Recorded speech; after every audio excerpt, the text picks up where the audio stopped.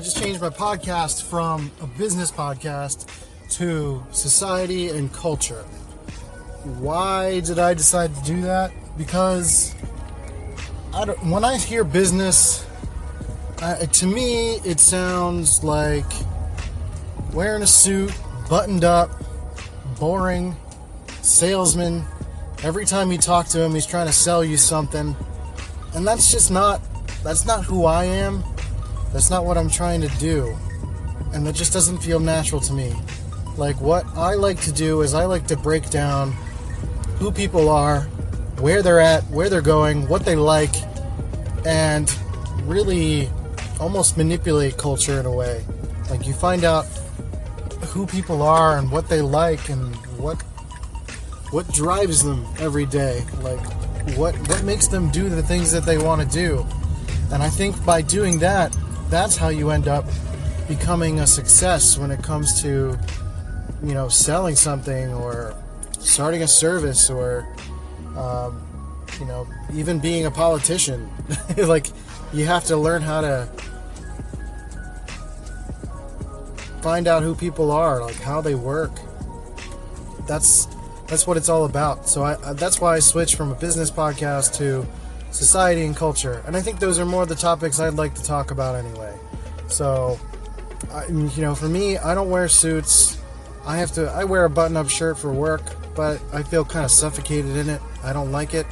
I've always been very punk rock culture. I'd rather be more casual, like hoodie, jeans, and a t-shirt or whatever. That's just my jam. So I would rather be that way, and that's how I approach life. Just more casual. There's no reason to take anything too seriously, and just, treat people like they're humans, and they're more likely to respect you and respect what you do and respect your approach.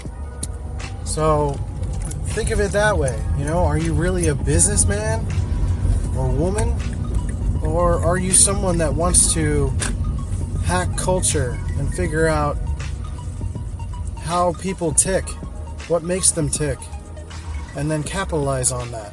That's really what we're trying to do. That's what you should do. That's how you should look at the world.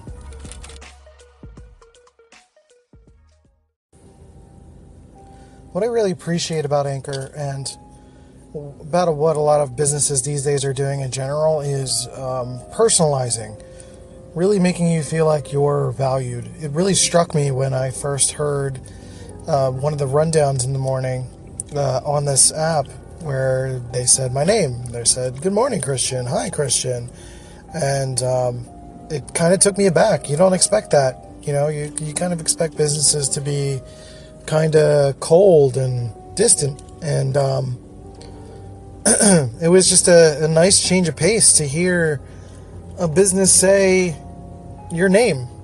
We were talking about that in a meeting today because we're trying to get people to go to an event, and I'm new to the company. I noticed some of the previous materials were kind of impersonal. It would say like, "Hey, team member," or "Hey," just kind of a generic name. And it doesn't hurt. It absolutely helps, I should say, to take an extra minute or put some extra thought into making something personal. If you're trying to reel in potential leads, like, instead of sending a generic email that says, "This is what I can do for you," like, maybe find out specifically what that person is into. If you're maybe take a few minutes and try to find them on social media, try to find them on Twitter or LinkedIn, and LinkedIn is vastly underused. Look them up and find out something about them. All that information is public and you can utilize it. Find out what schools they went to. Find out if they like a sports team that you also like, or maybe even you have a rivalry and you can make a joke about it. That kind of gives you an in and also allows you to sort of establish a relationship. I think that's always a good idea, to try to find a way to connect with people and make it personal. And I think that's the best way to sort of make people pay attention, is to really make it about them. That's what everybody wants. Everybody wants it to be about us. It's kind of like when you go on a date, you don't talk about yourself the whole time. You ask questions. You try to, you be interested. And it's really no different for business or trying to find leads. You want to find out what they're into and how that connects to what you're doing. And, don't try to sell to someone that is unsellable. Don't try to push the issue. And that's where personalizing comes into play. When you find out about who they are, that allows you to figure out if they do fit into the market that you're selling to and the type of person that you're selling to or that your brand fits within. I think it's just a smart move.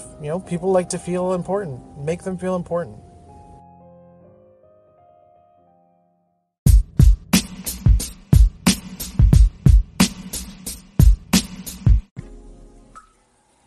For those of you still on the West Coast with a few hours to spare of daylight, I would like to pleasantly remind you that today is Cow Appreciation Day, which means you have plenty of ammo for your Mama So Fat jokes.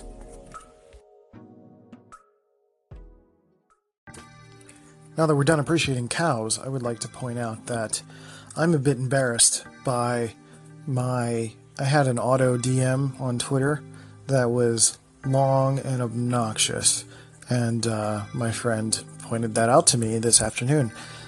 She followed me on Twitter, and she got the auto DM, and she was like, "Do you really send all of this to everyone?" It was pretty funny and kind of amazing, so I thank you for that. If you're listening, you know who you are, and I decided to change it. So now it's nice and short and sweet. It's a simple thank you for following sort of deal. And that's it. I'm not posting any links. Not trying to be super crazy. Check out my stuff.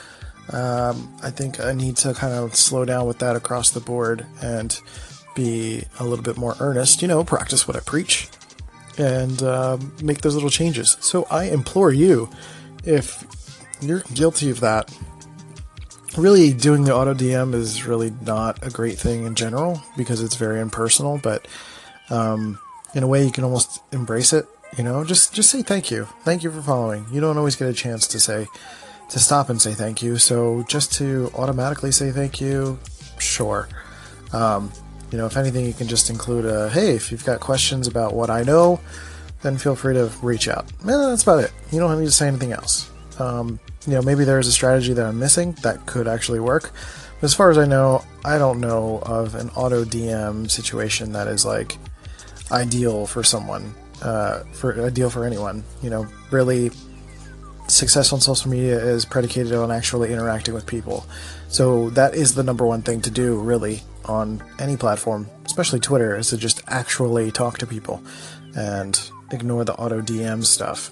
I don't even know if I've never really used Twitter DMs extensively, so I'm still kind of experimenting with it personally. But if you've had success with Twitter DMs, whether it was through the auto DM or personally interacting with people, give me a call in, and I would love to hear about it and share that story with people. Yeah. Quick update on a project of mine. I just finished a track called Just One Time. It's my second single on my punk rock my pop punk album under the name Swing for the Fences, soundcloud.com/Swing for the Fences. The track is called Just One Time, and I'll give you a little sample.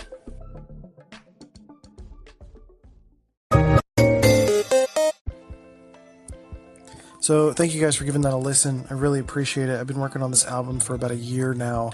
The album is called 30 Days in June. I really only have about two or three tracks finished. The rest are instrumentals, and you can hear the rest at soundcloud.com/Swing for the Fences. I've been wanting to make music since I was 17 years old, and I'm super excited to be able to finally do this the way that I really want to. I'm really proud of these songs, and while I'm still working on the audio engineering part of it and the mixing and making sure it sounds right, I'm pretty proud of the way it's turning out. So I appreciate any feedback, critical feedback, or anything useful is always helpful. So I really appreciate that, and just listening to it. And if you like it, then share it with people. That'd be super dope. I would really love it. So thank you for giving me your time, and I'll see you next time. Thanks.